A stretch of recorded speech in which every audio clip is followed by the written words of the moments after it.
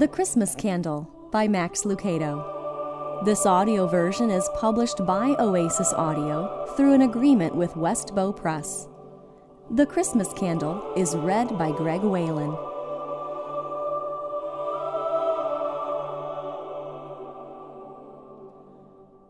Prologue, December 1664.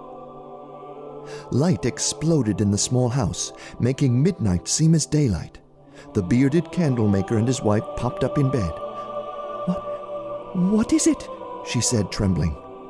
"Don't move." "But the children?" "They're sleeping. Stay where you are." The wife pulled the blanket up to her chin and took a quick look around the shadowless room. Children asleep on the floor, the table and chairs resting near the hearth, tools piled in the corner. The candlemaker never shifted his wide-eyed gaze. The figure wore a singular flame, a heatless tongue stretching from ceiling to floor. His form moved within the blaze, a torso, head, and two arms. He reached out of the radiance and extended a finger toward a rack of hanging candles. When he did, the couple squeezed together and slid farther back in the bed. The husband mustered a question. "Are you going to hurt us?" The visitor gave no reply. He waited, as if to ensure the couple was watching, touched one of the candles, and then vanished. The room darkened, and the just-touched candle glowed. The man instinctively reached for it, stepping quickly out of bed and across the room, grabbing the candle just as the light diminished. He looked at his wife. She gulped. "What just happened?" she asked. "I don't know." He moved to the table and sat. She hurried to do the same. "An angel?" she wondered aloud. "Must be." He placed the candle on the table, and both stared at it. Neither knew what to say or to think. The next morning found them still sitting, still staring. Their children awoke, so they ate breakfast, dressed warmly, and walked the half-mile up Bristol Lane to St. Mark's Church for the celebration of the final Sunday of Advent. The candlemaker gave the rector extra candles for the Advent service, but kept the angel-touched candle in his coat pocket. He started to mention the visitation to the Reverend, but stopped short. "He won't believe me." The couple tried to concentrate on the sermon, but couldn't. Their minds kept reliving the light, the angel, and the glowing candle. They shared a pew with a young mother and her two children, all three disheveled and dirty. The couple knew her, knew how her husband, a servant to a baron, had died a month before in a hunt. After the service, the widow described her plight to them. "We have little food left, enough for a few days."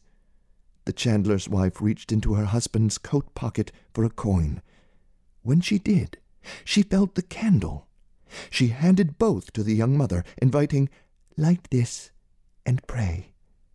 As the young mother turned to leave, the wife looked at her husband and shrugged as if to say, "What harm?" He nodded. They spoke some about the candle over the next few days, but not much. Both were willing to dismiss it as a dream, perhaps a vision. The Christmas Eve service changed that. It began with a time of blessing, sharing. Anyone in the congregation who wanted to give public thanks to God could do so. When the rector asked for volunteers, the young mother stood up. The same woman who days earlier had appeared unkempt and hungry, this night she beamed. She told the congregation how a wealthy uncle in a nearby county had given her a farm as a gift. The farm was a godsend.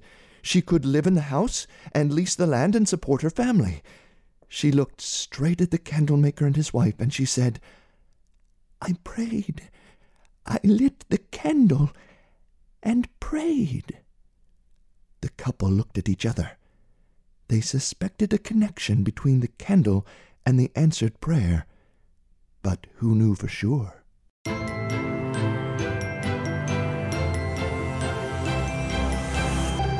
"I just think it odd that Oxford would assign its top student to a village like Gladstone," Edward Haddington said to his wife, Bee. A broad-shouldered man with a brilliant set of dark eyes and full gray eyebrows, he wrestled to button the waistcoat over his rotund belly. Equally plump Bee was having troubles of her own. "How long since I wore this dress?" she wondered aloud. "Must I let it out again?" Then louder, "Edward, hurry! He's due within the hour."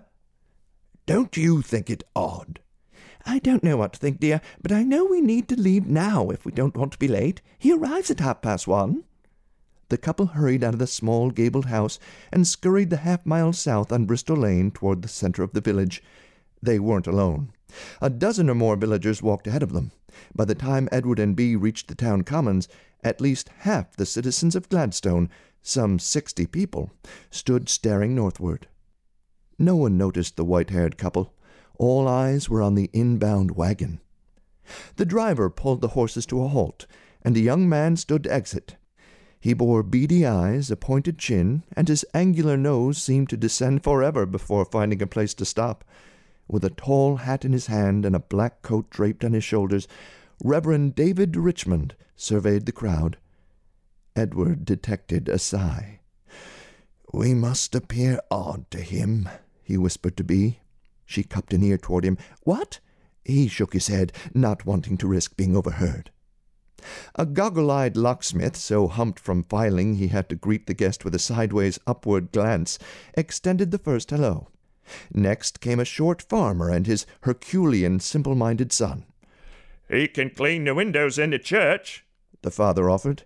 "He did for Reverend Pillington." A mill worker asked Reverend Richmond if he liked to fish. Before he could reply, a laborer invited the minister to join him and his friends at the pub. "Let the man breathe, dear people, let him breathe." The citizens parted to let Edward extend his hand. "A fine welcome to Gladstone, Reverend. Did you enjoy the carriage ride?" Reverend Richmond had ample reason to say yes. Spring had decked the Cotswolds in her finest fashions. Waist-high stone walls framed the fields. Poppy flocks dotted the pastures. Crows scavenged seeds from melting snow. May clouds passed and parted, permitting sunlight to glint off the shallow creeks. England at her best.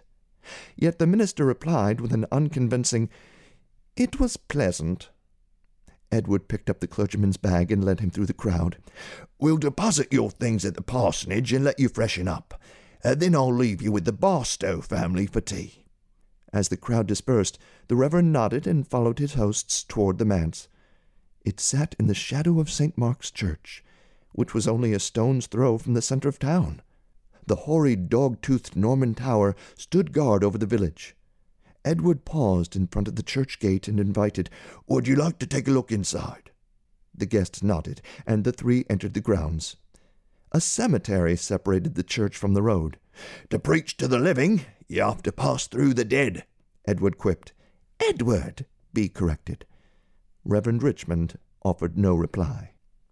The walls of the path through the cemetery were at points shoulder-high, elevating the headstones to eye level.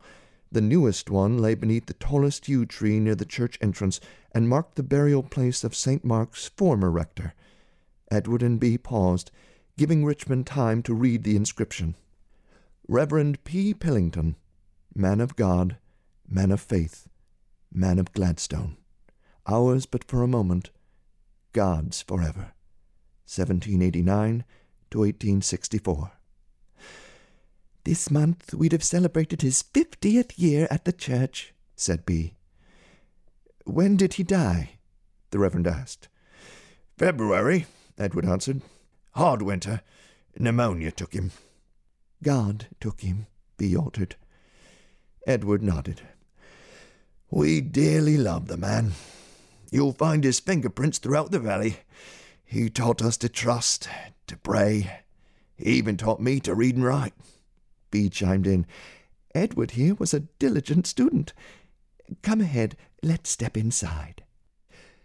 The heavy doors opened to the rear of the sanctuary. 3 shafts of stained glass sunlight spilled through tall windows. "My grandfather helped install those," Edward offered. He strode the 5 short steps to the baptismal font and motioned for the Reverend to join him. "Dates back 2 centuries, Edward said, running a finger along the limestone. My ancestors were all baptized here. In fact, my great-great... B, how many greats is it?" She placed a finger to her lips. "Let the Reverend meditate."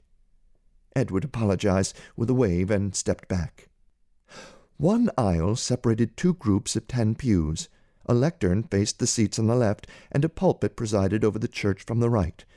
Brass organ pipes climbed the chancel wall behind the pulpit, where 2 sets of choir benches faced each other. "My B plays the organ," Edward boasted. The clergyman didn't respond. He made the short walk to the front and stopped at the first of 5 sway-backed stone steps leading up to the pulpit. A thick Bible and empty glass rested on the stand. "Been vacant since February," Edward offered. Reverend Richmond turned with a puzzled look. "No minister filled in?" Bee shook her head. "Only on occasion. Gladstone is too remote for most clergymen, but we've gotten by." "Right," Reverend Richmond said, suddenly ready to leave. "Shall we move on?" Bee extended a hand. "I'll go home and prepare some dinner. Reverend, enjoy your visit to Gladstone." Edward showed the minister the parsonage and waited outside until he was ready for the first appointment of the afternoon. Charles Barstow cut an imposing figure standing in his doorway. Thick shoulders, long face, hollow cheeks flanked by snow-white sideburns, and eyebrows as thick as hedges. As Edward presented the Reverend, he explained, "Charles runs the local mercantile. Need boots, hats, or hammers? He can help you." Richmond noted the fine house. Ivy framed its dormers. Jasmine and roses charmed the porch. "Charles, I'll leave him in your care," Edward said.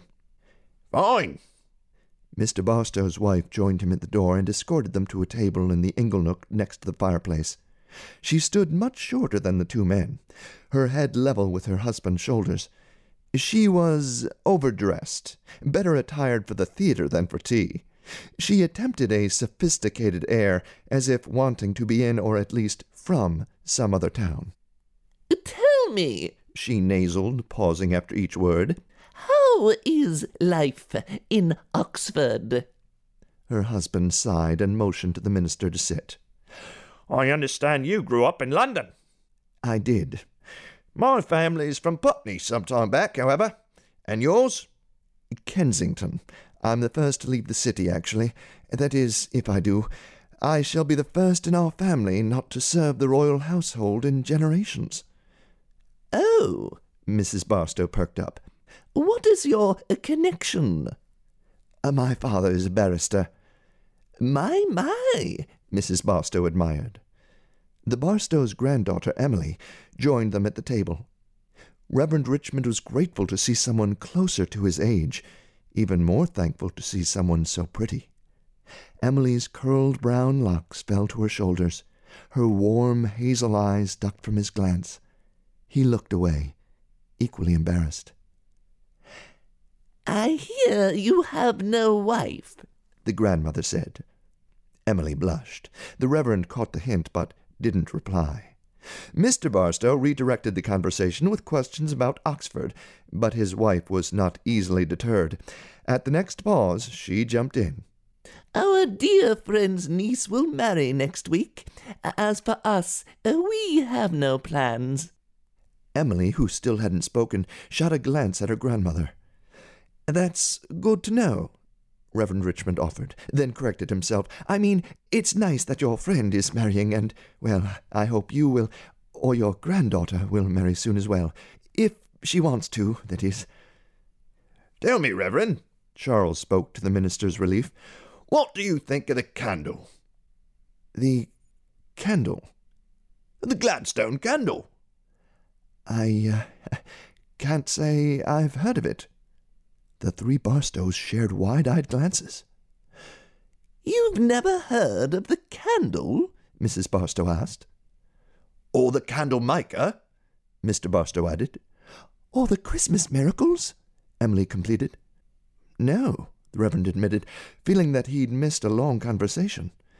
The 3 looked at him with eyes reserved for a sumptuous meal, each wanting to eat first. "Well, let me tell you," Mrs. Barstow volunteered. "Maybe I should do that," her husband interrupted. but a knock at the door stopped him. He stood and answered it. "I knew if I didn't come you'd forget to bring him to our house," said a friendly, round-faced woman. Mr. Barstow turned toward the minister. This is Sarah Chumley. She'll take you to your next visit." Reverend Richmond gave her a puzzled look. Sarah chuckled. "You apparently met my twin, B. Haddington. Don't even try to tell us apart. People who have known us for years still grow confused." Richmond stood, thanked his guests. Mrs. Barstow spoke again. "I'll be glad to finish what we started, Reverend." Did she mean the candle or the courting? He didn't know and didn't dare ask. He turned and smiled a half-smile, grateful to be leaving. Sarah Chumley was as cheerful as the morning sun, was wide-waisted, was blessed with plump cheeks that flushed with rose and rendered eyes into half-moons at the slightest smile. She escorted the minister down the street, 2 houses past St. Mark's Church. They paused at the parsonage that separated her home from the church building. "This is the—" "I know, the parsonage. I've already dropped off my bags." "Reverend Pillington lived here for half a century. A dear man. Scratchy after souls he was." She paused as if enjoying a memory, then invited, "Come, Mr. Chumley looks forward to meeting you." She led Reverend Richmond through a chest-high gate and a golden garden of Goldilocks and buttercups.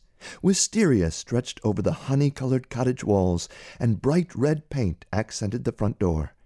Her husband opened it, not to let them in, but to let a patient out. "Keep it wrapped now, Mr. Kendall. Apply the liniment like I showed you, and—" Placing a hand on the old man's shoulders, Mr. Chumley winked. "Don't you think it's time you let the younger people birth the lambs?" "I'm as spry as I ever was," the man countered. "Hello, madam," he added. "Afternoon," Sarah greeted. She and the Reverend stepped aside so the injured shepherd could pass. "My husband's the village alchemist, closest thing Gladstone has to a doctor. Try to find a villager he hasn't treated. You won't find one." Mr. Chumley was a slight man, bespectacled and short, but for a crown of grey he would have been bald. Come in, come in." He clasped his hands together. "Been looking forward to meeting you." He led them through the pharmacy and the front of the house to the parlor, where the Reverend entered into his second conversation of the afternoon. He soon discovered that Mr. Chumley and the former rector had been fast friends. The 2 men had shared tea, problems, and long winters. But curiously, they hadn't shared matters of faith. "I leave things of God with God," Mr. Chumley stated pointedly. "I can respect that," Reverend Richmond said. "You can?" "Of course I can. Theology has changed since your former rector studied." The Reverend noted Sarah's furrowed brow, but continued. "God keeps his distance, you know. He steps in with Red Sea and resurrection moments, but most of the time he leaves living life up to us." "I've never heard such thoughts," Sarah said, joining the 2 men at the table. "Nor have I. But I've had them," Mr. Chumley agreed. "I treat the body and leave the treatment of the soul to those who believe one exists." He reached across the table and placed a hand on Sarah's. "Like my wife." "I still pray for him, however." "And I still attend services, though my mind does wander." The Chumley visit proved to be Reverend Richmond's most enjoyable of the day. He had dabbled in chemistry, and Mr. Chumley enjoyed debating theology. They took turns on each subject until the peal of St. Mark's Tower clock prompted Sarah to interrupt. "I promised B to have you at their house within the hour." "I'll take him," Mr. Chumley volunteered. He donned a hat and grabbed his cane as the minister expressed thanks to his hostess, and the 2 stepped outside onto Bristol Lane, where horse hooves clicked on egg-shaped cobblestones, small thatched-roof houses lined the street, and villagers gave generous greetings. "Good day, Mr. Chumley. Reverend," offered a seamstress carrying yards of cloth. "Hello there, Mr. Chumley," saluted a farmer with mud-laden boots. "Those Epsom salts are helping the missus right well. Reverend, good to see you." As they passed the town commons and the centre cross, Mr. Chumley spoke about his in-laws, B. and Edward Haddington. "The village treasures them, not just because of the candle, mind you. They are Dear, dear folk. What is this candle? Reverend Richmond asked. Mr. Barstow mentioned it to me as well. The question stopped Mr. Chumley in his tracks. You don't know about the candle? No. He removed his hat and scratched his head. It's best that I let Edward tell you about it. And why is that? He's the candle maker.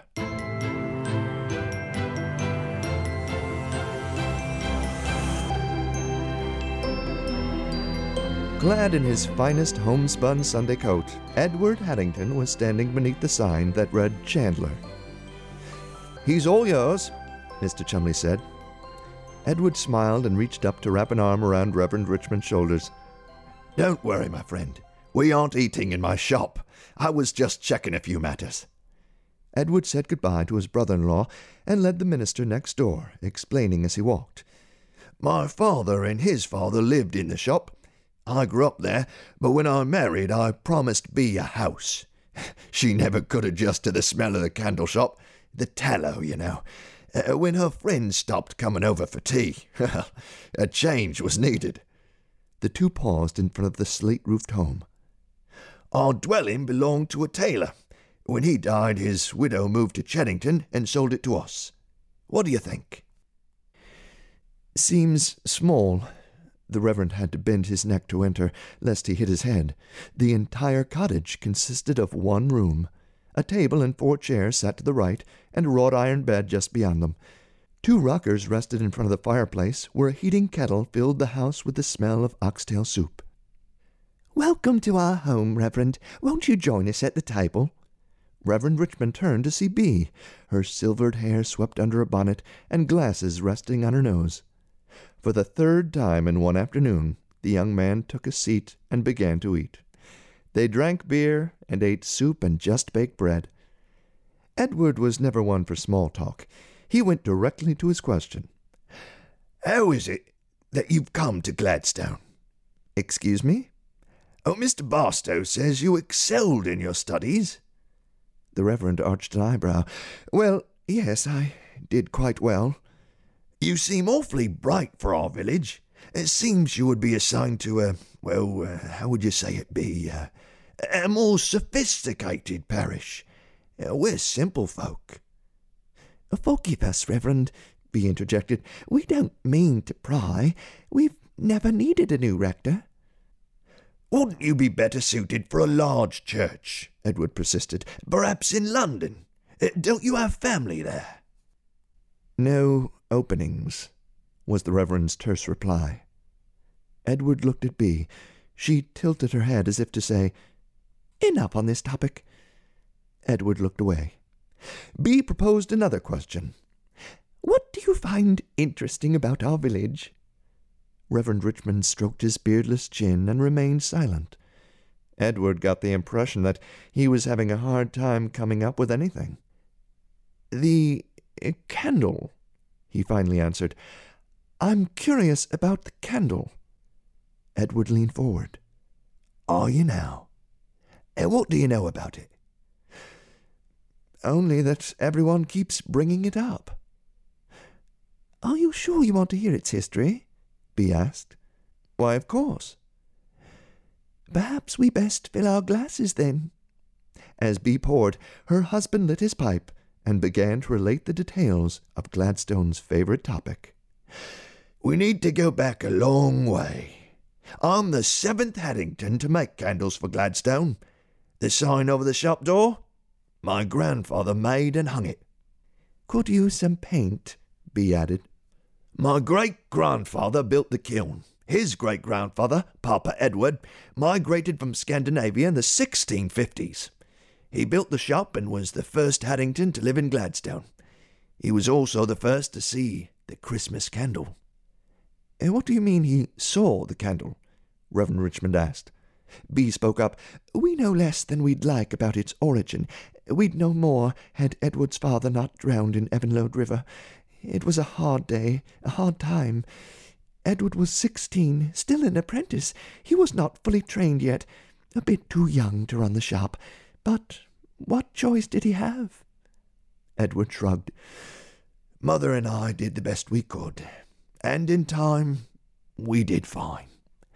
I married Bee and buried Mother, and Gladstone settled down to another generation of candle buying." He leaned back in his chair and puffed on his pipe as though he'd finished the story. Indeed, he thought he had. Bee had to jog him. "Edward, tell him about the Christmas candle." "Oh, yeah, of course. Well, yes. Well, as Bee said, some of the details died in the river along with my father. But what I and all of Gladstone know is this. Papa Edward had passed a bitterly cold Saturday evening dipping candles for the Sunday service. Being the night before the final Sunday in Christmas Advent, he'd made more than usual. To this day, I still do. We stand 'em in the windowsills and give 'em to the choir to hold as they sing. We've always enjoyed the Yuletide services and large church crowds during December. Is it the same where you're from, Reverend? Why, I remember one year when Reverend Pillington arranged for a chorus from St. John's at Chadwick to join us. Bands of folks from 3 and 4 miles away came to sing the old songs." He leaned forward and, with twinkling eyes and a bouncing head, sang a verse. "Peace and goodwill twixt rich and poor, goodwill and peace twixt class and class. Let old with new, let prince with poor, send round the bowl and drain the glass." "Edward," Bee placed a hand on his, "the candle?" "Oh, yes, the candle. Where were we?" "The night before the final Sunday in Advent," Reverend Richmond aided. "Right. Papa Edward and his wife were sound asleep when brightness exploded in the room. You would have thought a curtain had been yanked open at noonday. A bonfire couldn't have been brighter. They sat up and saw a glowing angel. They watched him touch one of the candles and then disappear. Papa Edward grabbed it, looked at his wife, and the two spent the rest of the night wondering what had just happened." "They had no idea what to think, Reverend," Bee continued. "They went to Sunday services saying nothing about the angel's visit. They feared people would think they were crazy. Before they left, however, Mrs. Haddington gave the candle away. Touched by the plight of a young widow, she gave her the candle and urged her to light it and pray." Edward picked up the story. "Each Christmas Eve, church members are invited to stand and share a blessing. Well, imagine who stood first that year." "The young woman?" asked the Reverend. "She was a changed person. A generous uncle had provided for her needs, and Grandmother and Grandfather Haddington wondered about the connection between the candle and the gift. But they drew no conclusion." Edward took a drink from his glass. When he did, Bee spoke up. "Half by hope and half by obligation, they continued to hang extra candles each eve of the final Advent Sunday. Then, after a quarter of a century, the December night glowed, and an angel touched another candle. Papa Edward gave it to a shepherd who was searching for his son. The father found the son, shared the news at the Christmas Eve service, and Grandmother and Grandfather knew something special was happening." The Reverend shifted uneasily in his chair.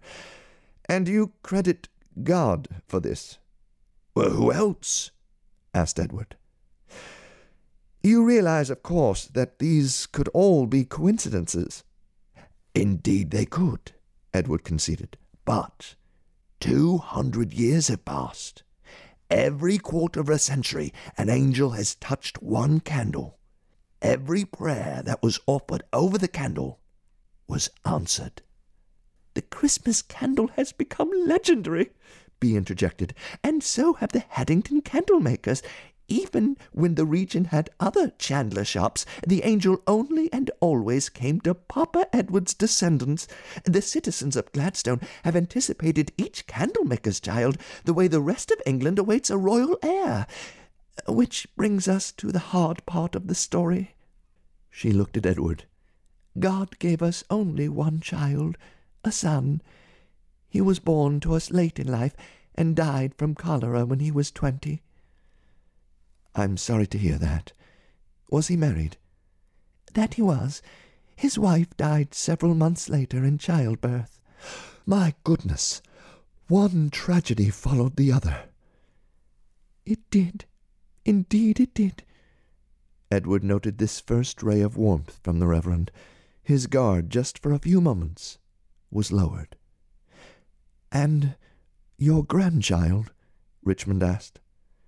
Edward chose to veil his reply. "As you can see, Bea and I are alone. We're both in our 70s. We won't be having any more children." "Does this mean the angel visits stop with you?" "We assume so." Richmond began reviewing the facts, counting them on his fingers.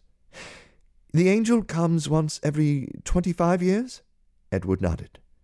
"He touches one candle?" "So far." "And that candle has power?" "No, God has the power. The candle is just the, Bea, what did you call it?" "The vessel." "Ah, yes, the vessel." The young minister crossed his arms and looked out the window. "You find the story hard to believe?" Bea asked. Reverend Richmond cleared his throat and looked back. "It's not the type of event you hear about often." "No," Edward agreed. "Far from it." "How long since the last visit?"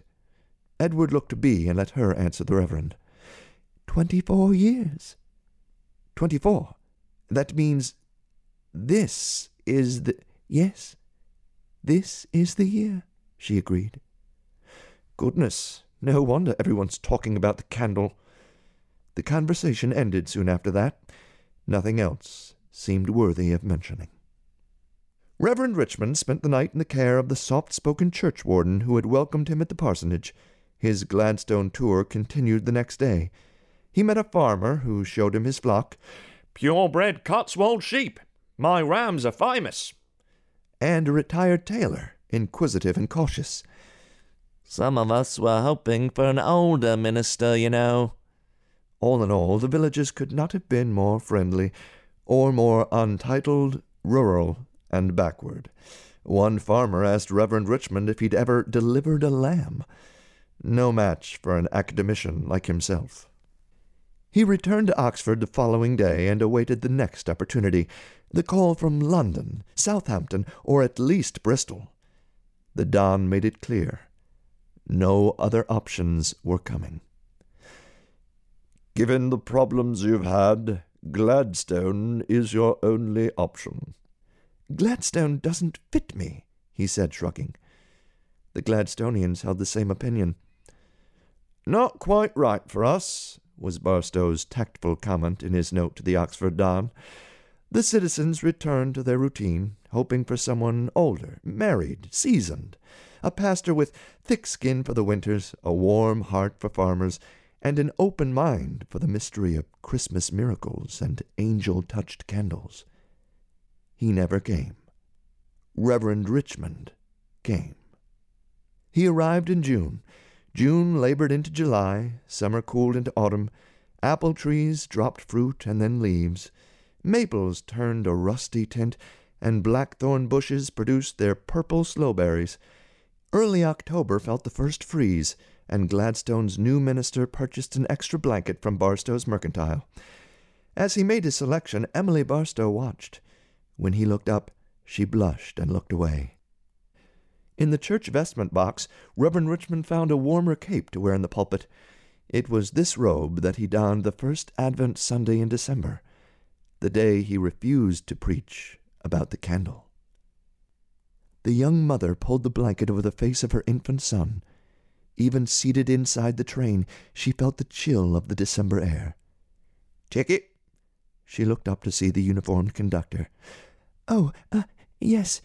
She'd forgotten to keep it handy. Reaching over her sleeping child, she found the ticket in her purse. The conductor checked it and handed it back. "We'll warm up as the train leaves the station," encouraged the lady in the adjacent seat. She was matronly in appearance, gray hair peeking from beneath a bonnet, wrinkled face still red from the chill. "Long trip for you and the baby?" "All day," Abigail said. "I'll keep you company then." The lady looked around the crowded car. "Lots of travellers." Busy season." The young mother nodded, cradled her son closer, and looked out the window at the sea of travelers. All wore coats and hats. Most carried bags or children. Everyone was in a hurry to go somewhere. The train lurched, and Abigail grabbed the seat, then smiled at her neighbor. "Jerky things, these trains," the woman sympathized. Iron wheels slowly rolled the locomotive, mother and child, out of Paddington Station and into the city. Buildings passed, signs blurred, and Abigail felt moisture form in the corner of her eyes. She looked down at her sleeping son and spoke softly so no one would hear. "Are we doing the right thing, little man?" Then, as if answering for him, she said, "What else can we do?" She sighed and reached into her bag and extracted a large brown envelope.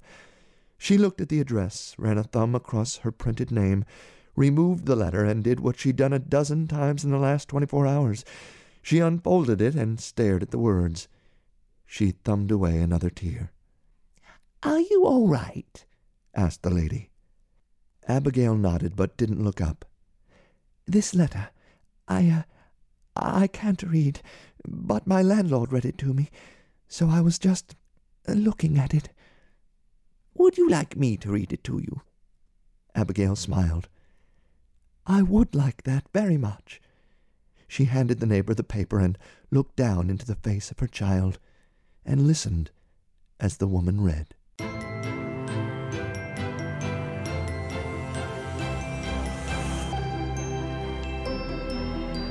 As Edward took his seat in the church, he heard snatches of conversations, enough random sentences to reveal the topic on everyone's mind. "If I get the candle, I know what I'll pray for."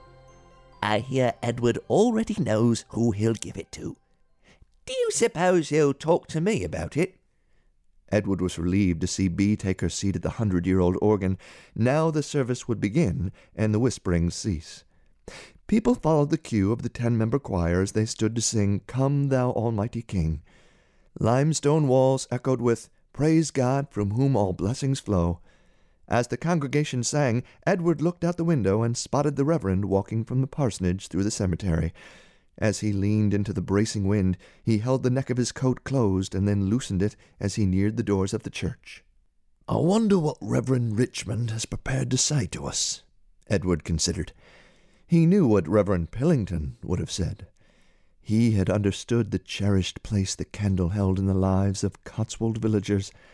They endured difficult days, crawling out of bed on dark, cold mornings, closing the barn after the sun had set, sewing by the light of the fire, laboring through weeks of rainy, sunless seasons. The former rector had understood the life of the villagers and how the legend of the candle always lifted their spirits. Were he preaching today, he'd speak of surprises and angels and fresh hope in the midst of dark Decembers. He'd speak about the candle. "No, I can't do that," the young minister had told Edward earlier in the week. "I'm not Pillington. I don't preach about candles. People don't need old wives' tales." "But this is—" "I know, this is the year, but I give people practical help and solid facts. I stay away from mysteries." "You don't believe, do you?" "I believe in the Bible. I believe in the church. I believe in God, but I see no reason to promote superstitions or raise false hopes." "Don't you think God can work however he chooses?" "I believe God worked, and the rest is up to us." So as the singing ceased and the choir took their seats, Edward shifted in his pew, anxious to hear what the Reverend would say. The congregation heard the click of Richmond's boots as he ascended the stone steps to the pulpit. He looked nervously over his flock, and unfolded his notes with the ease of a suitor asking for a maid's hand in marriage. He spoke of Christmas kindness, and neighborly love, and Christian charity. Most other churches would have appreciated the message, but not the parishioners of St. Mark's. As they left the building, some refused to shake the Reverend's hand. Others did so with disappointment. "The candle," they asked. Did you forget?" Edward tried to hide his frustration, but had trouble doing so. "Your sermon could have been better, Reverend." He then followed Bee as she and Sarah exited the nave. "Nothing," Sarah whispered. "He didn't say a word, not one word." "Perhaps it's for the best," Bee replied. "People are already so—" "Persistent," Edward finished for her. "Persistent indeed," Bee continued.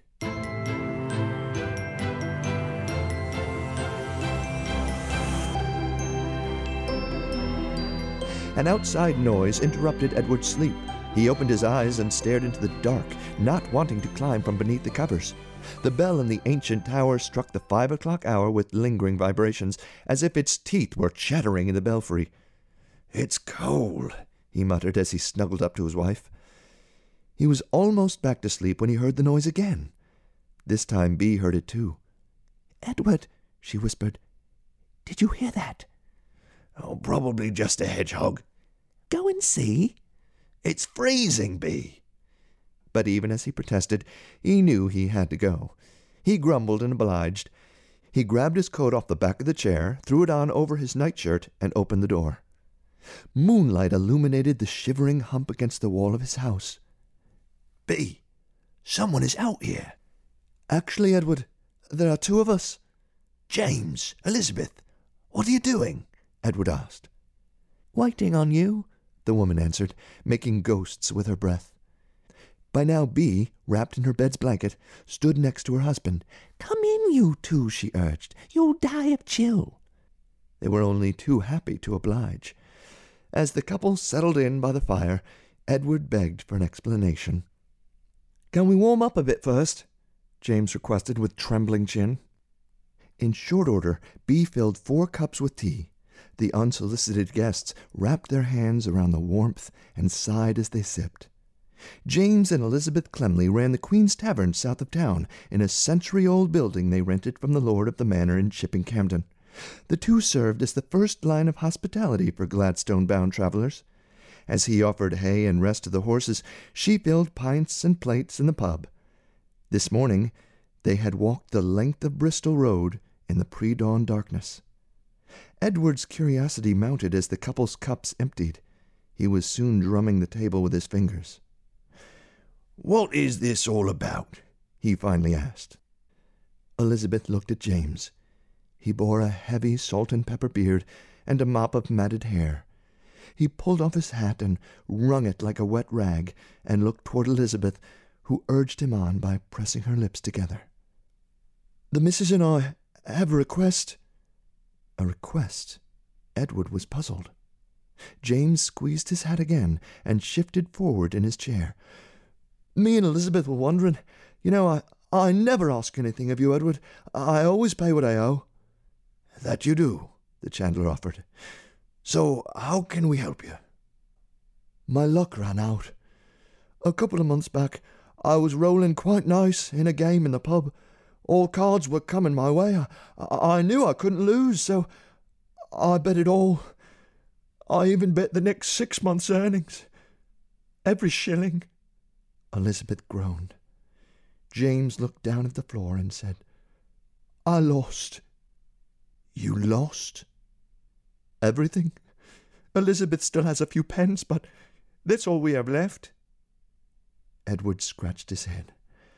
"Well, I can't say that I know much about cards, but if you're looking for some advice, I know a fella in Byberry." "The candle," Elizabeth blurted.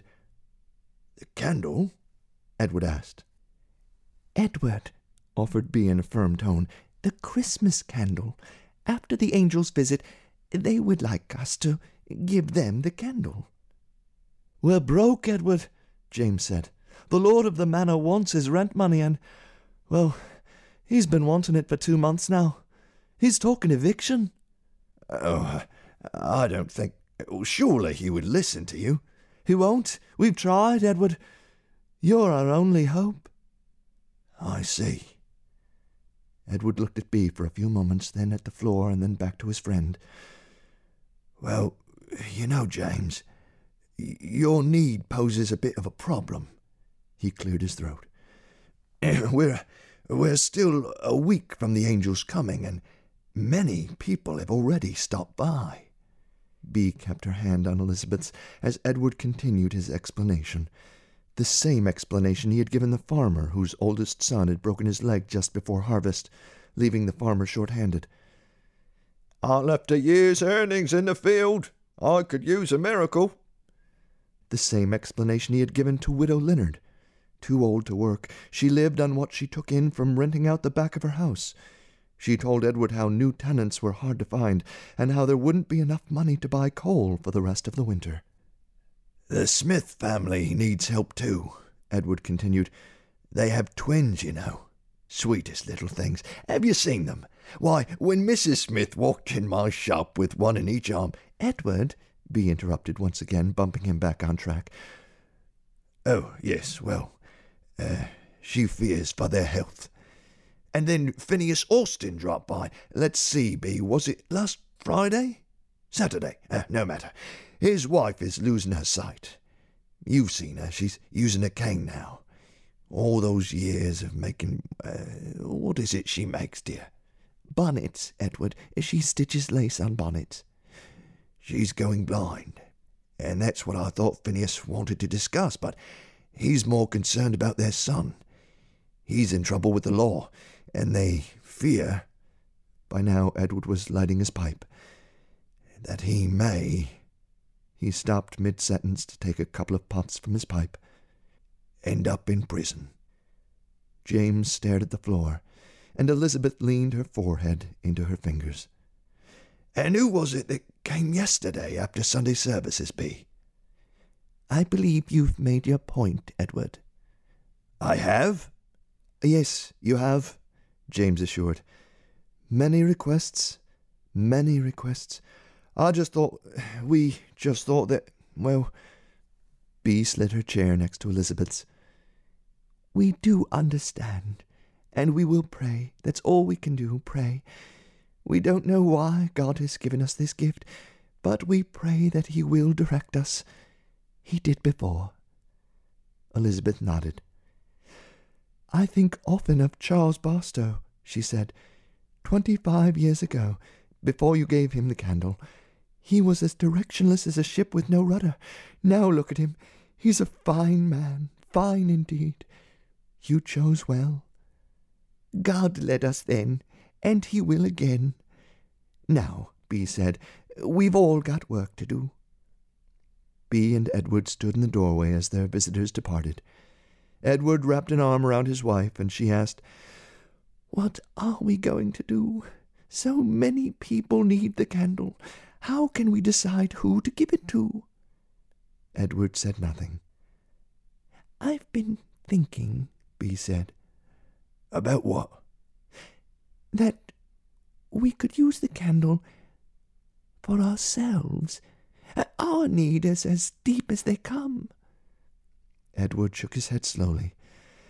"I don't know, dear. Our family's always given it away." "But has any Hattington faced what we're facing?" Edward reached across and took her hand. "We'll see. We'll see."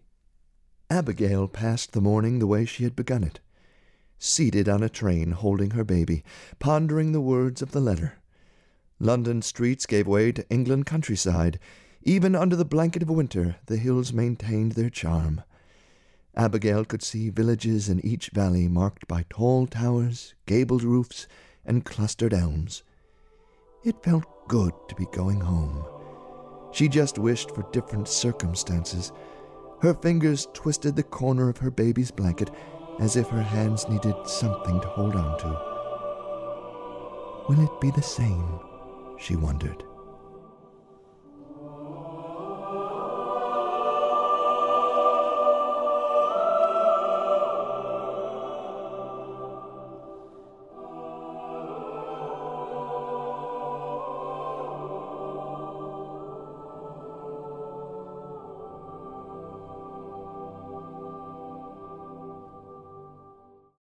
Guests occupied every corner of the Barstow parlor.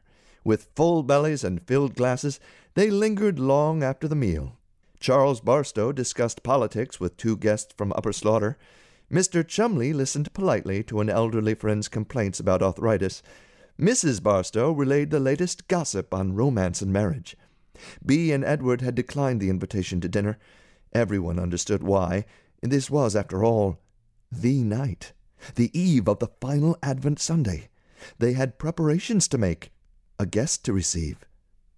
The Reverend, however, had accepted the Barstows' invitation. "You came!" Emily brightened as he arrived. In 6 months the two had shared no more than 6 sentences, but he had noticed her watching him. "I saw you last week, joking with the Johnson children," she noted as the two talked. The rector smiled, pleased to be caught in inactive kindness. I enjoy them. Their mother is sick, you know." "I know. The 12-year-old asks me many questions." "Does he?" "Great questions. Questions of faith and God." "Like?"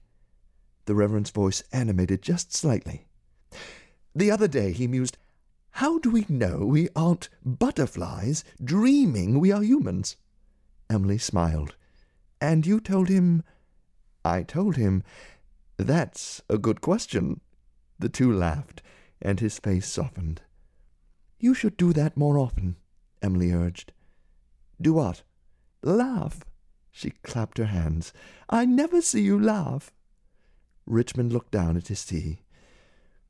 "Do you find Gladstone dull?" she ventured. "Dull? Of course not." Her eyes betrayed her disbelief, so he adjusted his response, admitting, "At first, yes, I confess, my heart was set on going elsewhere." "London?" "I was raised there. My father's a friend of the bishop. It made sense that I serve in London. But London was not an option." "I thought you had family connections." "Other factors were considered." As soon as the words left his mouth, the Reverend's face flushed, and he looked away. Emily waited for him to continue, but he didn't. "The candle," Emily finally changed the subject. "You must know everyone is upset that you aren't saying anything about the candle in your sermons." "Yes, I know." "I don't understand. Don't you believe in it?" "I can't encourage false hope. I want no part of disappointing people." "And the candle disappoints people?" "How can it not? One candle, a village of needs. God would not single out one person and ignore the others. It's not fair." Emily replied with measured words. "Perhaps he singles out one person to show the others what he can do." The Reverend started to speak, then stopped. "Can I think about that?" She smiled her yes. Excuse me, but "Sarah and I are bidding our farewells," Mr. Chumley interrupted. "Our bedtime nears. We aren't young like you," Sarah added. "Have you had a good evening?" "Quite," the minister nodded. "Tomorrow's a working day for you, Reverend. Are you ready with a sermon?" "Indeed it is, and that I am." With a wry smile, Mr. Chumley looked at the young minister. "And all this talk about the candle, are you converted yet, or do you still stand with me on the cynic's side of the fence?" "Mr. Chumley," Sarah interrupted her husband, "the hour is too late to wade into another discussion. Let's get your hat and cane." "I suppose we'll all know more soon. Good night." "I suppose we shall," Reverend Richmond agreed. "Good night to you both." The young couple watched the Chumleys leave. After some time, Richmond spoke. "I suppose I should leave as well." "Perhaps we could visit again?" Emily risked. He started to speak, stopped, then continued. "I'm not who you think I am, Emily. I'm not as hard as the village thinks, nor am I as good as you think. I've made mistakes, and mistakes are to be put in the past." Emily, Mr. Barstow called from the door. can you join us? Our guests are leaving. "Certainly, grandfather," she answered, but turned to the minister first, and with a slight smile repeated, "In the past."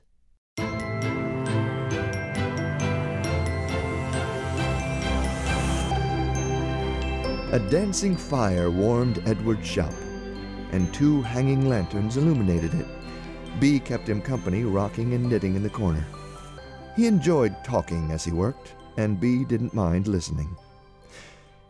Did I tell you about the merchant from Ironbridge I met at the pub? He measured twine as he talked, cutting it into 10-inch strips. I don't think you did.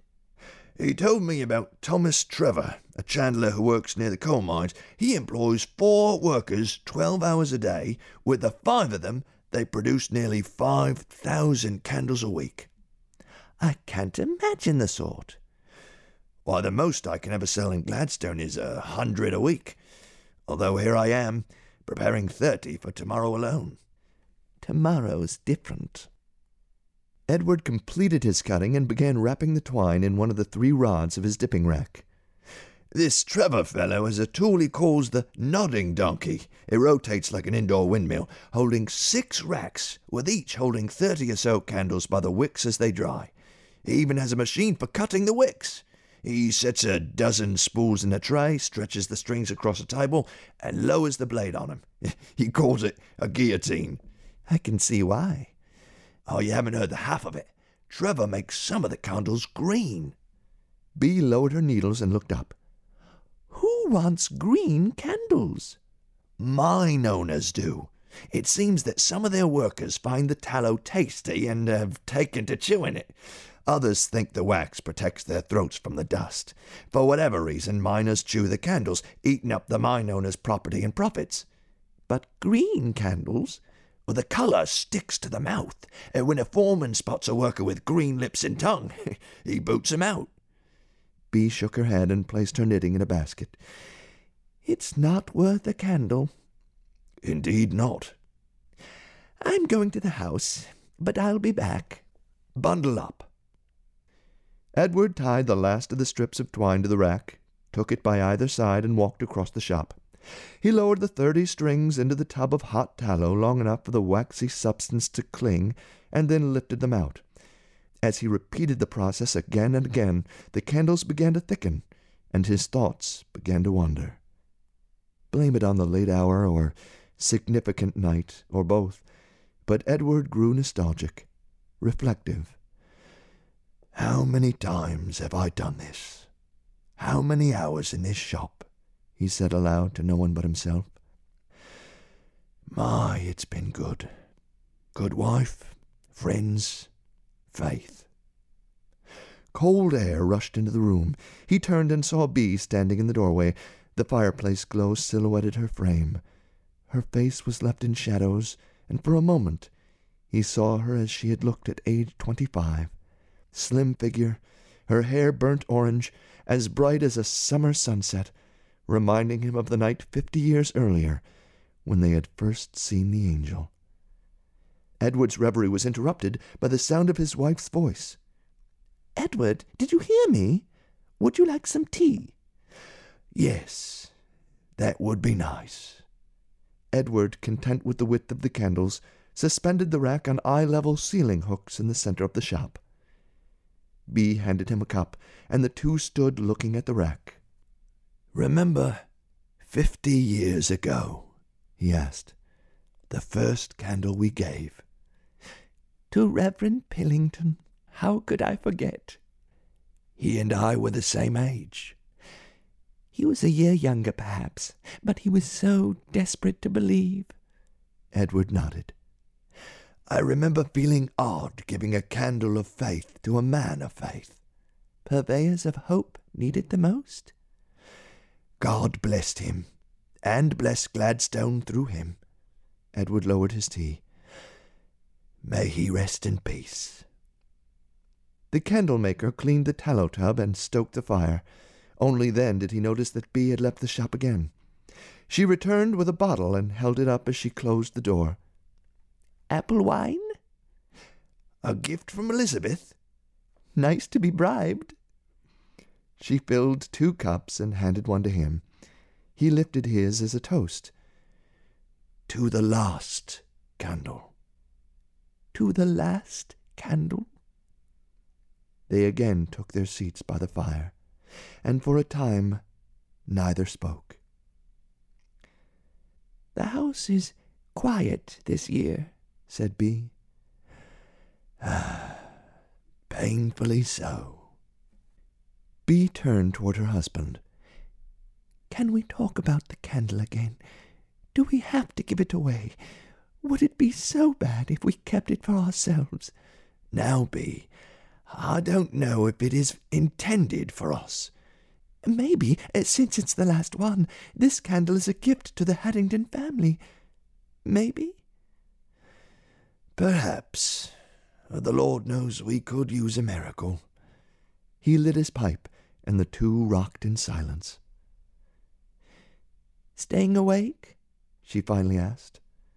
Why, certainly, he pledged. Good intentions, however, gave way to weary bodies. Little by little their eyelids drooped and heads lowered. Before the fire had embered, their heads rested, chins on chests, and the candle-maker and his wife were sound asleep. The light woke them. Brilliant, explosive, and shocking light. December midnight became July noonday. Edward needed a moment to come to his senses. He couldn't remember why he was sleeping in a chair and not his bed. As Edward rubbed his eyes with the heels of his hands, Bee nudged him. Her whisper had force. Edward, the angel. He looked straight into the light, squinting as if looking into the sun. He distinguished a silhouette. The angel lifted an illuminated hand and paused, as if to make certain the couple was watching. He took a step in the direction of the rack. Edward and Bee leaned forward. The angel touched a candle toward the end of the third row, and then disappeared. The candle glowed for a few seconds against a now darkened room. As the light diminished, Bee urged, "Edward, the candle!" If only he had kept his eyes on it. If only he hadn't looked away to see where the angel went. If only his foot hadn't gone to sleep. Then the calamity might have been averted. But it wasn't. Edward took a step on his tingling foot and lost his balance. As he fell face forward, he thrust one hand high in the air, hoping to grab the just-touched candle. Instead, he hit the rack and knocked it off the hooks, sending 30 candles, 30 identical candles, flying around the room. Edward looked up at Bee.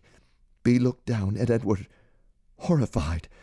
They sprang to their feet and raced around the shop, examining candles in the hope that one of them might contain a glimmer of light. None did.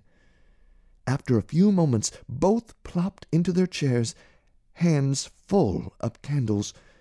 Neither had the slightest notion which candle had been touched by the angel. Bee burst into tears. "Now what? We have 30 candles. One of them is special, and we don't know which." She buried her face in her hands. Edward stared at the floor. As the shock wore off, Bee spoke up. "You'll have to make a new batch for tomorrow's Advent service. We can't risk giving away the angel candle." "I will. We'll save this batch until we know what to do." Bee set the 30 candles in a basket, and Edward got busy in the shop.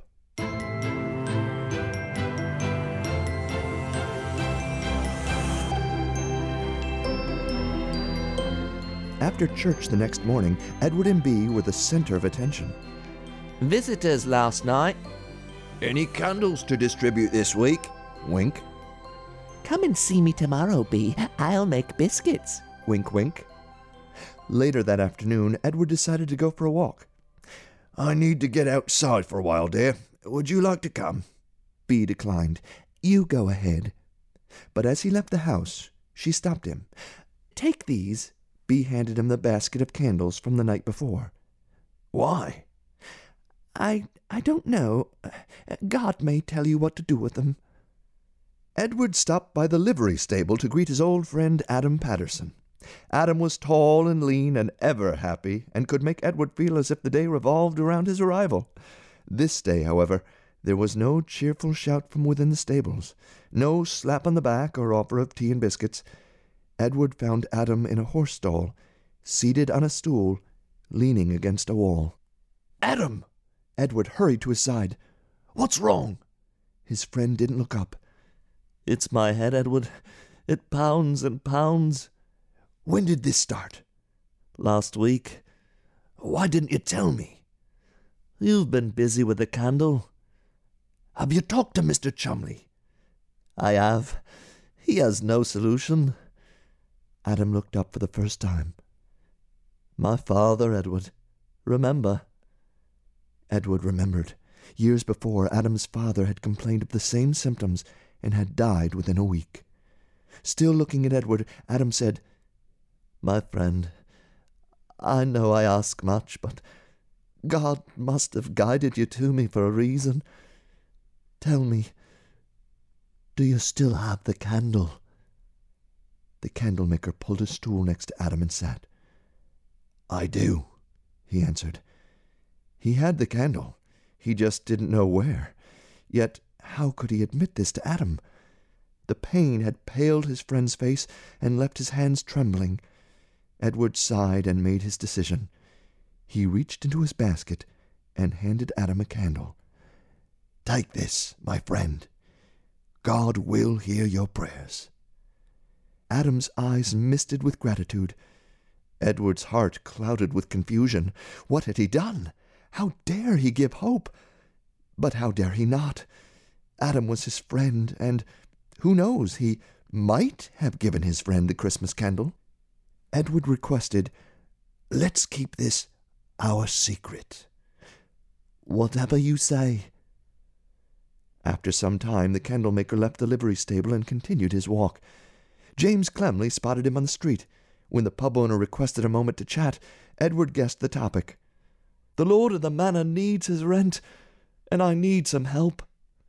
Edward motioned for James to follow, and the men stepped between two buildings.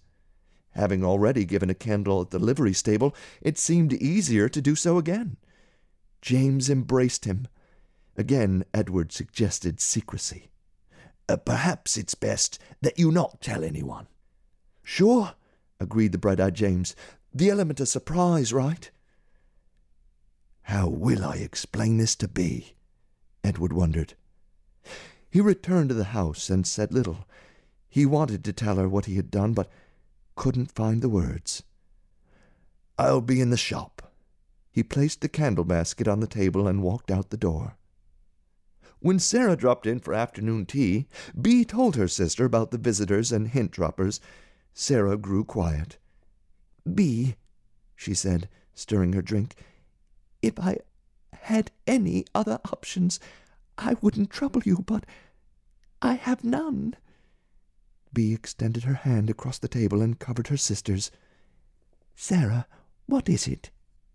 I married a dear man, Bea. He cares as much for me today as the day we married. But even after all these years, and all our prayers, he still has no faith. His world consists of what he sees and touches. She paused to dab a tear. We're living our autumn years, dear sister. Bea nodded. We're both living with unanswered prayers, are we not? Sarah squeezed Bea's hand. What am I doing, sharing concerns with you? You have enough troubles of your own.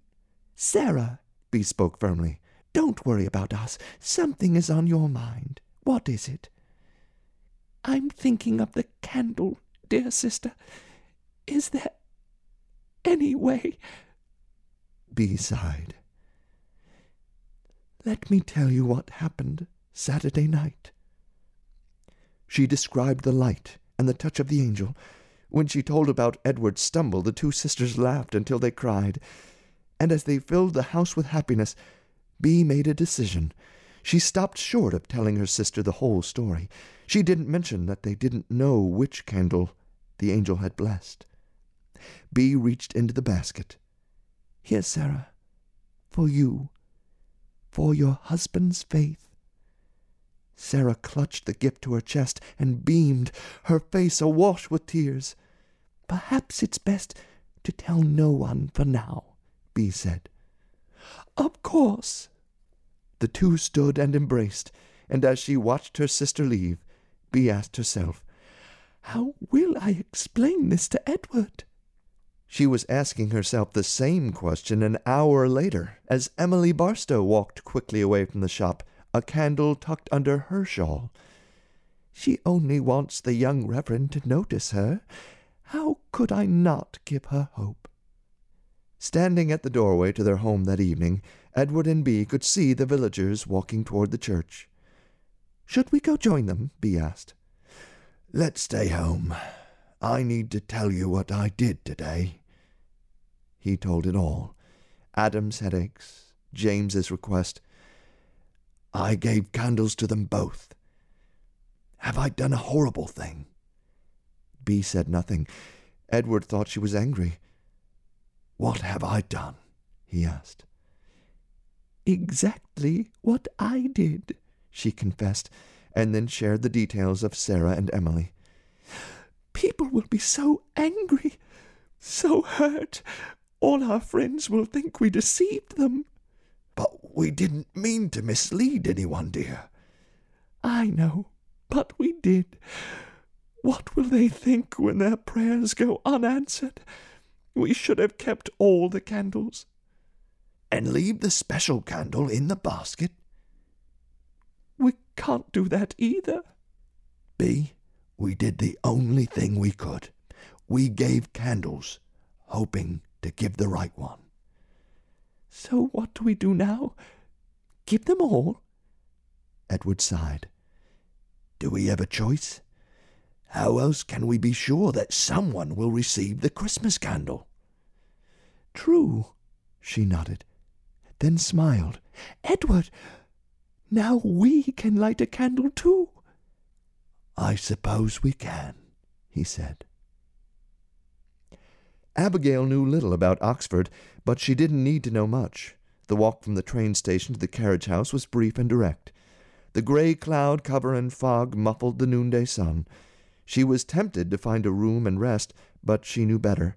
Wait too long and she might lose her courage. She made her way through the winding streets and boarded the covered cart. Left to her own means, she could never afford the passage in a carriage, but the courier who had delivered the letter had delivered money as well. Other passengers dozed as the wagon bounced. She couldn't. Her mind kept returning to the words of the letter. By now she knew them almost by heart.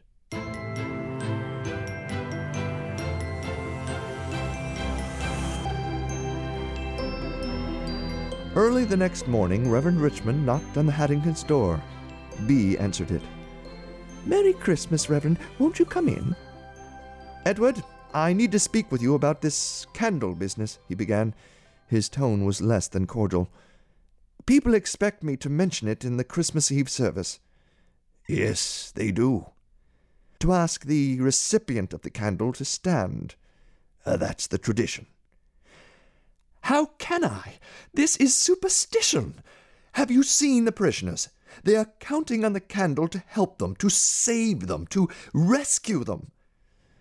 It's not the candle that can save them, Reverend. It's the giver of it.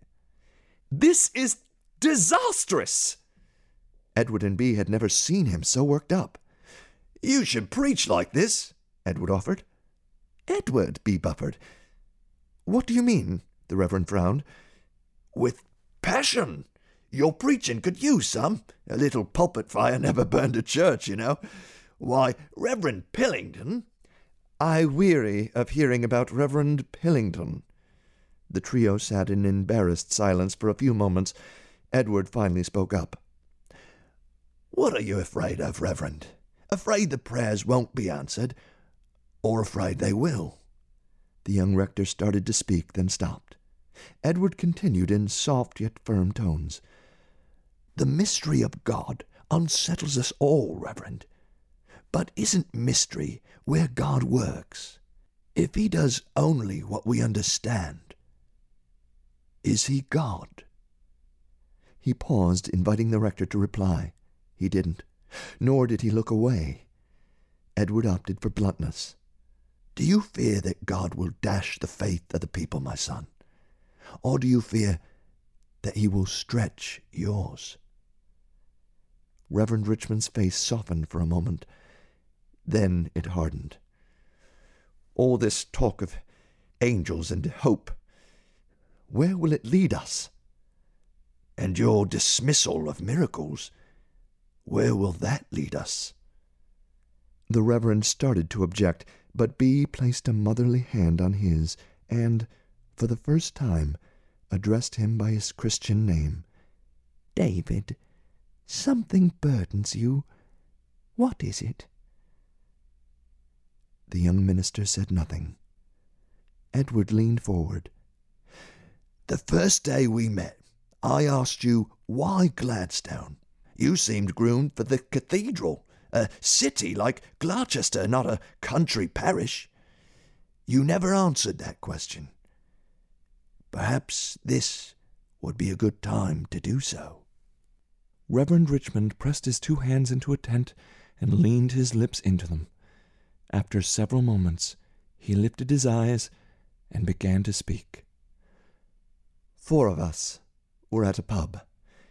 It was a year ago, a year this month. We were celebrating the coming holidays. The winter night was cold, the ale was good, and the fire was warm, so we drank. We drank until we became foolish and loud. Patrons told us to be quiet. The pub owner threatened to throw us out. I told him my father's name and position and dared him to do so. He didn't hesitate. Next thing I knew, we were standing outside, bracing against the cold. The wind was bitter, and I was too. The man had humiliated me in front of my friends. Embarrassment prompted me to do something I'll regret for the rest of my life. I saw an empty delivery wagon in the street, still hitched to its team. I jumped on, grabbed the reins, and told my friends to go with me. They hesitated, so I prodded. "What, are you afraid?" They finally climbed up. I was imagining a fast ride, a few laughs. We'd have the wagon back at the pub before anyone missed it. The Reverend looked down. "What happened?" Edward asked. Something horrible. I had no business handling a wagon. The wind was strong, I was drunk and inexperienced. I slapped the reins and off we went. I feigned being in control. My buddies knew better. They told me to slow down, go back, but no, I had my pride. A narrow bridge crosses the Thames a mile north of the pub. The road bends sharply just before the crossing. The turn demands care on a clear day with a good driver. A drunk one on a dark, icy night has no hope. I missed it entirely. When I knew what was happening, I pulled up, but it was too late. The horses, the wagon, we all plunged over the edge of a steep ravine and fell 15 feet into the water. All of a sudden, I was fighting to stay afloat. 3 of us made it to the river's edge. We looked frantically for George, our friend. We stomped up and down the bank, crying out his name, crying out to God. We had to abandon the search. We were freezing. We found a house and got help. They located his body the next morning. The trio sat in silence for a long time. Bee was the first to speak. "I'm so sorry, son. You must be heartbroken." "More than you could imagine. I was so stupid, so childish. I got what I deserved. But my friend, he didn't deserve to die. I suppose that's why I see God in the fashion I do." He turned and looked straight at Bee, lower lip quivering. "God could have helped. He should have helped. I used to think he hears us when we pray, but I prayed that night with all my heart. Now I don't know any more." "This is how you ended up in Gladstone?" Edward asked. Richmond nodded. "We should have been expelled. My father intervened, however, but the Don made it clear I would never know the likes of a preferred pulpit. I guess Gladstone is my penance. Or, Edward adjusted, Gladstone is where you find forgiveness. Bea looked at her husband. It's all right that we tell him, don't you think? About Abigail? He answered. The clergyman looked at her. Tell me what? We didn't tell you the whole story. The fact is, our granddaughter used to live with us until a year ago. She ran away last January. We think she's in London. A friend saw her there last spring. Why did she leave? She made a mistake. She must have thought we couldn't forgive, Bea explained. We tried to find her, Edward added. Believe me, we tried. Bea walked across the room and lifted a candle from the basket. I guess we all need Christmas miracles, don't we, David? She handed the candle to the minister. Take this, my son. You need some light. He smiled. I don't think I should. Just take it. He placed the candle in his coat and stood to leave. As Edward opened the door, he made a request. Follow the tradition in the Christmas Eve service. Who knows what might happen? Edward and Bea watched him walk away. Then Edward closed the door.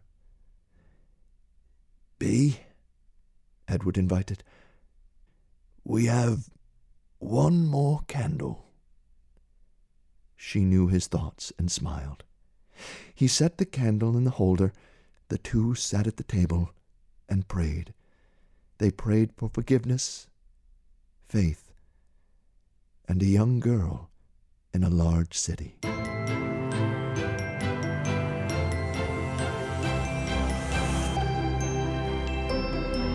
By the end of the week, the candle basket was empty. 30 hopeful Gladstonians guarded their candles and secrets and looked for a miracle. A 10-year-old girl prayed for her arguing parents. The family of a sailor prayed for his safe arrival. A wife prayed for her husband to sober up. Reverend Richmond had never seen so many weekday visitors stopping to pray. As the Christmas Eve service drew nigh, however, Edward and Bea expressed occasional bouts with doubt. What will people do to us when they realize we gave them common candles? Bea asked. Do you think your uncle in Preston could give us a place to live? Edward teased, only partly in jest. Credibility, friends, candle shop. We could lose it all, Bea listed. Still, we have to attend the service, if for no other reason than to explain. They won't believe us, Bea lamented. Edward planned his words and mentally rehearsed them over and over. By Saturday night, he was ready. They waited until the singing had begun before stepping out into the cold night and walking to the church for the Christmas Eve service. The streets were empty. Everyone was in St. Mark's. Well, dear husband, only God knows what awaits us. At least one person will be happy to see us. The couple found space in the back pew and took a seat. Strands of garland draped between the windows, and a row of flames flickered in each sill. The children's nativity play was in full swing. Emily Barstow had organized the cast and props. The locksmith played one of the wise men, as did Adam from the livery stable. A homemade doll rested in the manger, and a lamb kept bumping it over with her nose. Laughter and applause bounced off the church's stone walls. Reverend Richmond began his welcome. We thank the ladies who cleaned the floors, our men who repaired the door. We appreciate the Haddingtons for the window candles.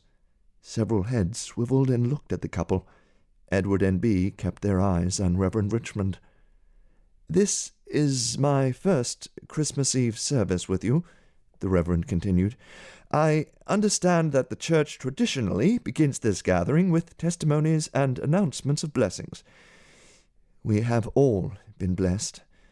far more than we deserve. Yet I am told that among us sits one person who has benefited from an angel's touch." He paused, looked over the audience, and invited, "Could I ask that soul to stand?" Edward and Bee gulped. She closed her eyes. He took her hand and whispered, "We'll be all right, dear." He bowed his head and offered a silent prayer. "Lord, these are your people, your flock. Look with kindness upon this moment." He heard the congregation begin to murmur. "What is this?" someone said aloud. Another wondered, "How can this be?" Then a third, "What is going on?" Edward assumed the worst. No one is standing. But when he and Bee opened their eyes, they couldn't believe what they saw. People standing all over the sanctuary. Reverend Richmond took a step back from the pulpit. I don't understand. Why so many of you?" Villagers began asking for permission to say a word. The Reverend called on a farmer on the front row. You know me, Edward. He turned and spoke across the crowd. I can't resist the bottle, but since you gave me the candle, I've been here in prayer each evening. Why others are standing, I can't say, but I haven't touched a drop in 4 days. "Reverend," requested another man, "may I?" The young minister nodded, and James stood. "My landlord and I have been at odds for months about the rent, but last Sunday Edward gave me the candle. The missus and I prayed, and yesterday the landlord came to me and said, 'Who am I to make demands? Apart from God's mercy, I would have nothing.' And then he gave me a clean slate and said he'd extend more credit if I needed it." Adam from the livery spoke next. "Like you, Reverend, I'm bewildered by this response. I know this, however. My head is better, not healed, but better." The widow Leonard rose. "I rented out the back of my house." A man stood up next to her. "And I found a place to live." Even Emily raised her hand. Looking directly at the minister, she said, "I'm not sure he notices me, but the more I pray, the more I know God does." Blessing after blessing. "My husband's been gone since summer, but he promises he's back to stay." Our son is back from sea. "Mr. Barstow hired me at the mercantile. I don't have to sell my farm." Edward and Bee watched with wide eyes and listened with happy hearts. Finally, after a harvest of good news, Edward stood. "I need to say something." He walked down the aisle, turned, and looked into the weathered faces of the villagers. Digging his hands deep in his pockets, he began. "The night the angel came, something happened that no one expected." He told them the story. Every detail. The deep slumber, the glowing light, the tingling foot, and the fall, all chuckled at this point. "Who has the real Christmas candle? Only God knows. But he does know. And I know he uses the mistakes of stumblers." He cast a knowing glance at the Reverend. "And he has heard our prayers. Perhaps we trusted the candle too much. Perhaps we trusted God too little. So God took our eyes off the candle and set them on himself. He is the candle of Christmas. And Gladstone is one of his Bethlehems. For he has come to us all." A chorus of amens boomed in the church. "Oh, Bee, I've preached enough. Come to the organ. It's time to sing." Bee played every Christmas carol she knew, from God Rest Ye Merry Gentlemen to Hark the Herald Angels Sing. Queen Victoria heard no sweeter music than St. Mark's did that Christmas Eve. But midway through Silent Night, the service came to a frightening halt. The entrance doors slammed open, and a disheveled man ran in, screaming, "Help! Someone help!" Sudden air gusted, whipping the flames on back window candles. Singing stopped, and 100 heads turned toward the rear of the sanctuary. Edward, with a clear view from his aisle seat, recognized the man as the driver of the coach wagon. He was a stark contrast to the worshippers, they gleeful and warm, he saucer-eyed and freezing.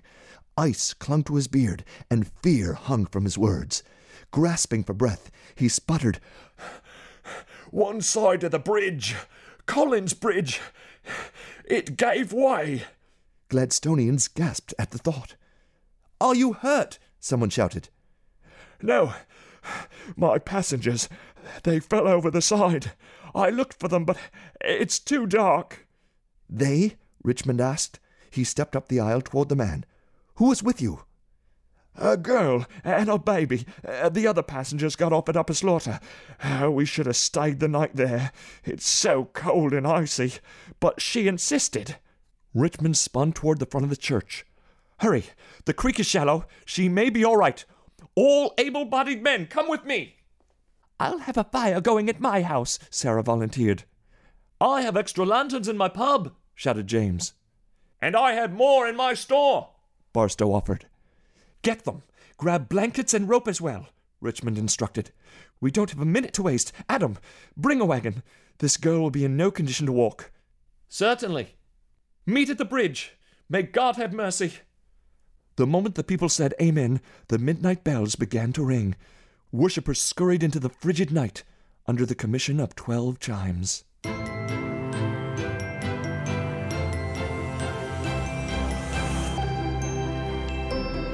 Clouds blocked stars and wind howled through the trees. Edward wrapped a scarf around his face and felt a stab of dread in his heart. Could anyone survive this cold? He wondered to himself. He and Richmond were the first to leave St. Mark's. The Reverend grabbed a lit lantern that hung by the exit, and Edward followed. They hurried down Bristol Lane onto the muddy, wagon-wheel-rutted road. Edward stayed a step behind his young companion, benefiting from the light and the windbreak. Neither spoke for the 10 minutes it took to reach Collins Bridge. They paused for a moment at the crossing. One of the corner beams, weakened from weather and wear, tilted forward, causing the bridge to slope steeply toward the water. The wagon remained on the suspension, thanks to the 2 horses standing firmly on dry ground. Edward envisioned the young mother struggling to hold on and then falling over the edge. "Hurry, Edward! Let's search downstream." A gust of wind picked up as the 2 walked toward the ravine. Edward heard voices behind him and turned to see another set of lanterns. He couldn't distinguish the carriers and didn't wait to try. "We're going on the west side," he yelled. "You cross over." "We will." It was Mr. Chumley. Edward caught up with Richmond, who was illuminating the slope with the lantern. "Be careful, Edward. It's muddy." Edward tried his best, but lost his footing and slid the 5 feet down the edge. I'm okay," he assured. "Just glad I wasn't holding the lantern." "Indeed," Richmond agreed as the 2 began to slush their way along the bank. "Any idea who the girl is?" Richmond yelled over the wind. "No." "Hello!" they cried. "Hello!" But they heard nothing. The 2 were in the water as much as out of it. The steep slope and trees left them the slenderest path. The water soon soaked their boots, numbing their legs from the knees down. Richmond, with the lantern, led the way, careful not to advance too far ahead of Edward. He paused often to yell. "Still there?" Yes, yes," Edward assured. As it turned out, it was Richmond who took the fall. He ventured around a tree by stepping into the water, one hand on the trunk, the other holding the lantern. His foot slipped, and he and the lantern fell into the stream. Edward saw the Reverend splash and stopped in the abrupt darkness. "I'm fine, Edward. I'm fine," he heard the Reverend assure. Through the inky night, Edward made out the form of Richmond struggling to his feet and back to the shore. "We have no light," the Reverend bemoaned. They heard the water rushing, leaves rustling, and then, from downstream, a call for help. "Edward, did you hear that?" "I did." The call came again.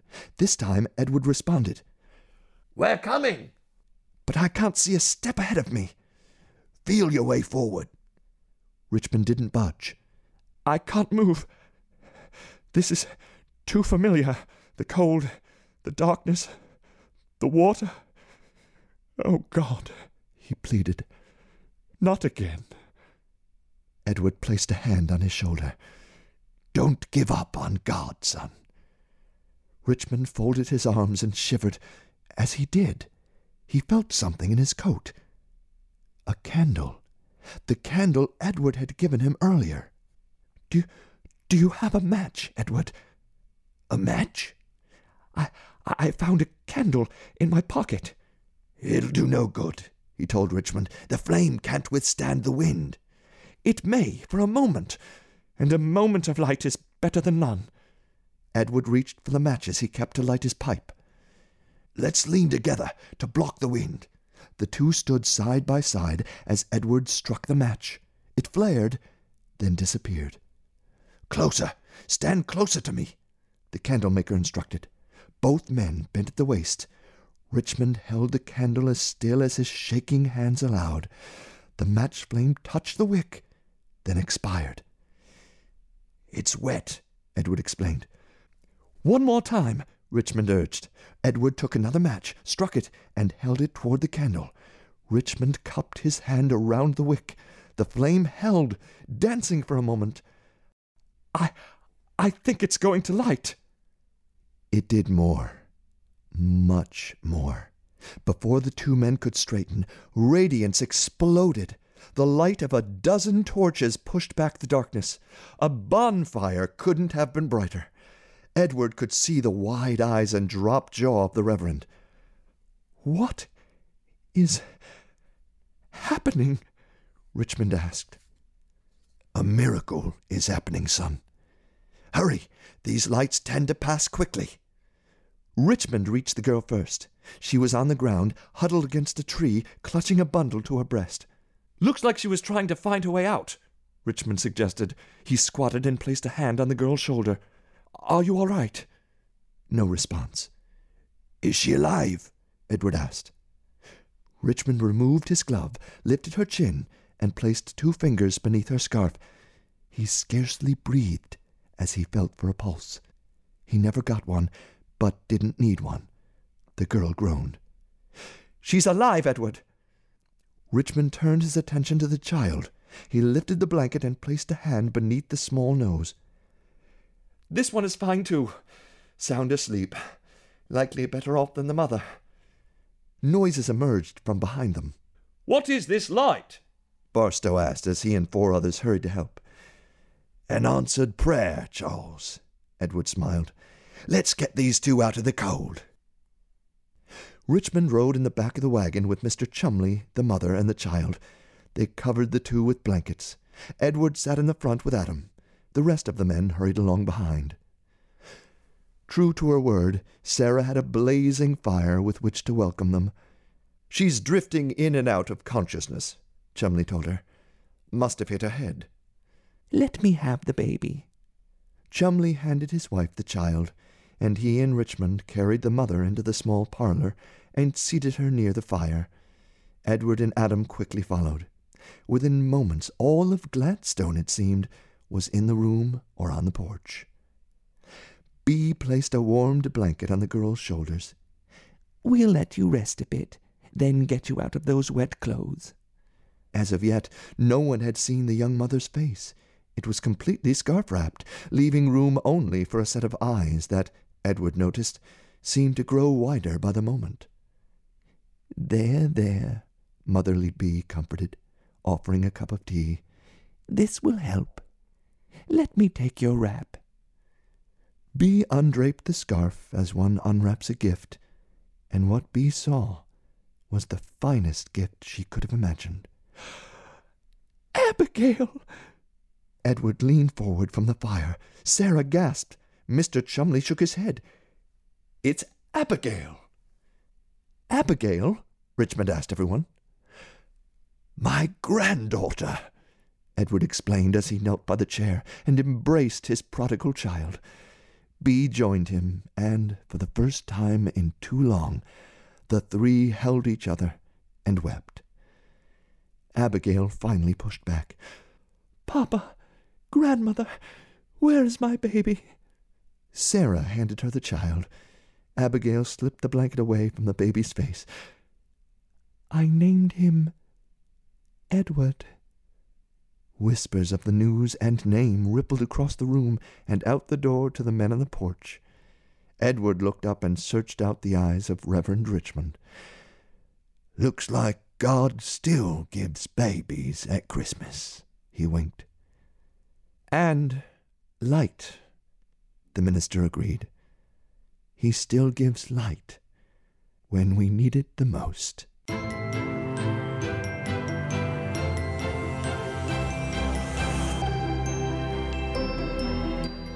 Epilogue. "I know it's dark. I should be home within an hour," the store owner assured his wife over the phone. He stared out the window at the snow-covered cars. "But tomorrow is Sunday, and I want to take the day off." "Put the baby to bed. I'll be home soon, and we'll finish decorating the tree. Besides, I only have 4 more boxes to empty." Okay, dear. I'll take care." He hung up and returned to the task. He cut open the cardboard and placed the candles side by side on the shelf. Each box contained different shapes, and each shape went to a different section of the store. By the time he finished, the shelves were full, and the time was well past the hour he had promised to be home. Rather than hurry out, however, he sat at the desk to pay a few bills. "I'll feel better getting these ready," he justified. But he made it only halfway through the stack when he leaned over the desk and fell sound asleep on his arm. The next thing he knew, a light exploded in the room. He sat up and rubbed his eyes. Ed Haddington gulped as the figure within the flame extended a finger toward one of the fat candles on the lower shelf.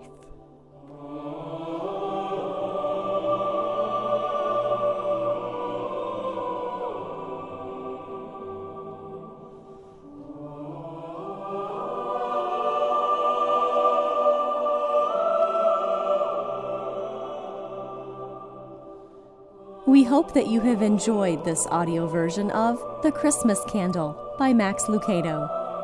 This audiobook has been produced and is copyrighted by Oasis Audio.